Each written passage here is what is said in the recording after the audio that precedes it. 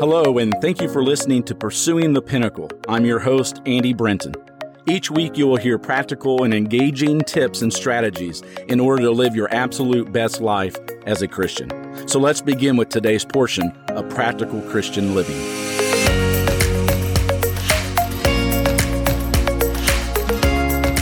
Jesus spoke often of the need of his disciples to forgive their brother and their neighbor.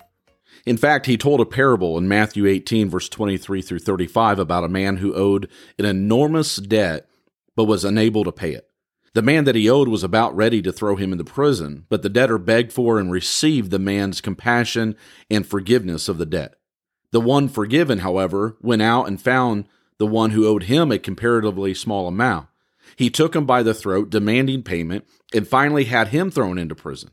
And when the original creditor heard of his debtor's harsh actions to this other person, he rescinded his forgiveness and called for payment. Jesus ended his story with these words, "My heavenly Father will also do the same to you if each of you does not forgive his brother from your heart." You see, those who fail to forgive others sin against themselves, sin against their neighbors, and against God. And when our hearts are not open to others, we are much less than what God intends us to be. Jesus said, "In everything, therefore, treat people the same way you want them to treat you." And when I refuse to forgive another, I destroy the bridge over which I must one day pass. It's as if the Lord knew this when he said in Matthew 7:2, "For in the same way you judge, you will be judged. And by your standard of measure, it will be measured to you." Forgiveness is a matter of showing mercy. All of us need mercy, for we live such imperfect lives. And if we stood before God on the basis of justice alone, there's not a single one of us that would be able to stand a chance. Let us not forget that every one of us has been forgiven a great debt by God, the debt of our sins. And this is by far a greater debt than we will ever forgive of any other human. Thus, Jesus says in Matthew 5:7, "Blessed are the merciful, for they will receive mercy." When he uttered a prayer of example, he said, "For if you forgive other people for their offenses, your heavenly Father will also forgive you." Clearly, our failure to forgive others is a brazen act before God. James adds that judgment will be merciless to those who has shown no mercy.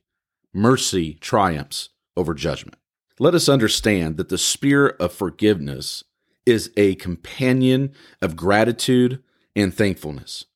When one is grateful for all the blessings of life, it becomes much easier to overlook others' faults and the injustices in life. We can forgive a great transgression in others if our hearts are right. Think about Joseph.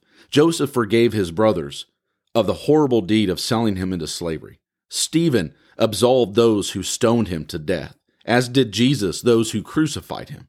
Paul pardoned those who forsook him in his time of trial. Let us never forget that unlimited forgiveness is commanded of each and every one of us. There's a book titled High Wind at Noon, written by Alan Knight Chalmers, and in it, there's a story that speaks of Pierre Holm, who was a world-famous engineer. He built great bridges, railroads, and tunnels in many parts of the world, and he gained wealth and fame, but later came to failure, poverty, and sickness. And so he returned to the little village where he was born, and together with his wife and his little girl, scratched out a meager living. In this village, Pierre Holm had a neighbor who owned a fierce dog. And Pierre on several occasions warned him that the dog was dangerous, but the neighbor scornfully replied, "Hold your tongue, you cursed pauper." Sadly, one day when Pierre came home, he found that dog at the throat of his little girl. And he pulled the dog off, but the dog's teeth had gone too deeply, and the little girl was dead. The sheriff shot the dog, and the neighbors in that village became very bitter against the owner of that dog. In fact, when sowing time came, they refused to sell him any grain. His fields were plowed, but they were bare. He could neither beg, borrow, nor buy seed. And whenever he walked down the road, the people of that village sneered at him, but not Pierre Holm. He could not sleep at night for thinking of his neighbor. And so very early one morning, he arose, went to his shed, and got his last half bushel of barley. He climbed the fence and sowed his neighbor's field. The fields themselves told the story. For when the seeds came up, it was revealed what Peter had done, because part of his own field remained bare, while the field of his neighbor was green. The moral of the story is this: it is never easy to forgive, but God requires it, and the salvation of our souls depend on it. And so let us never be guilty of withholding forgiveness from a neighbor or a brother. Once again, I want to thank you for listening to Pursuing the Pinnacle, subscribing to it, and sharing it with those that you love. As always, it's my prayer that God be with you and you seek Him in all things. Until next time, God bless.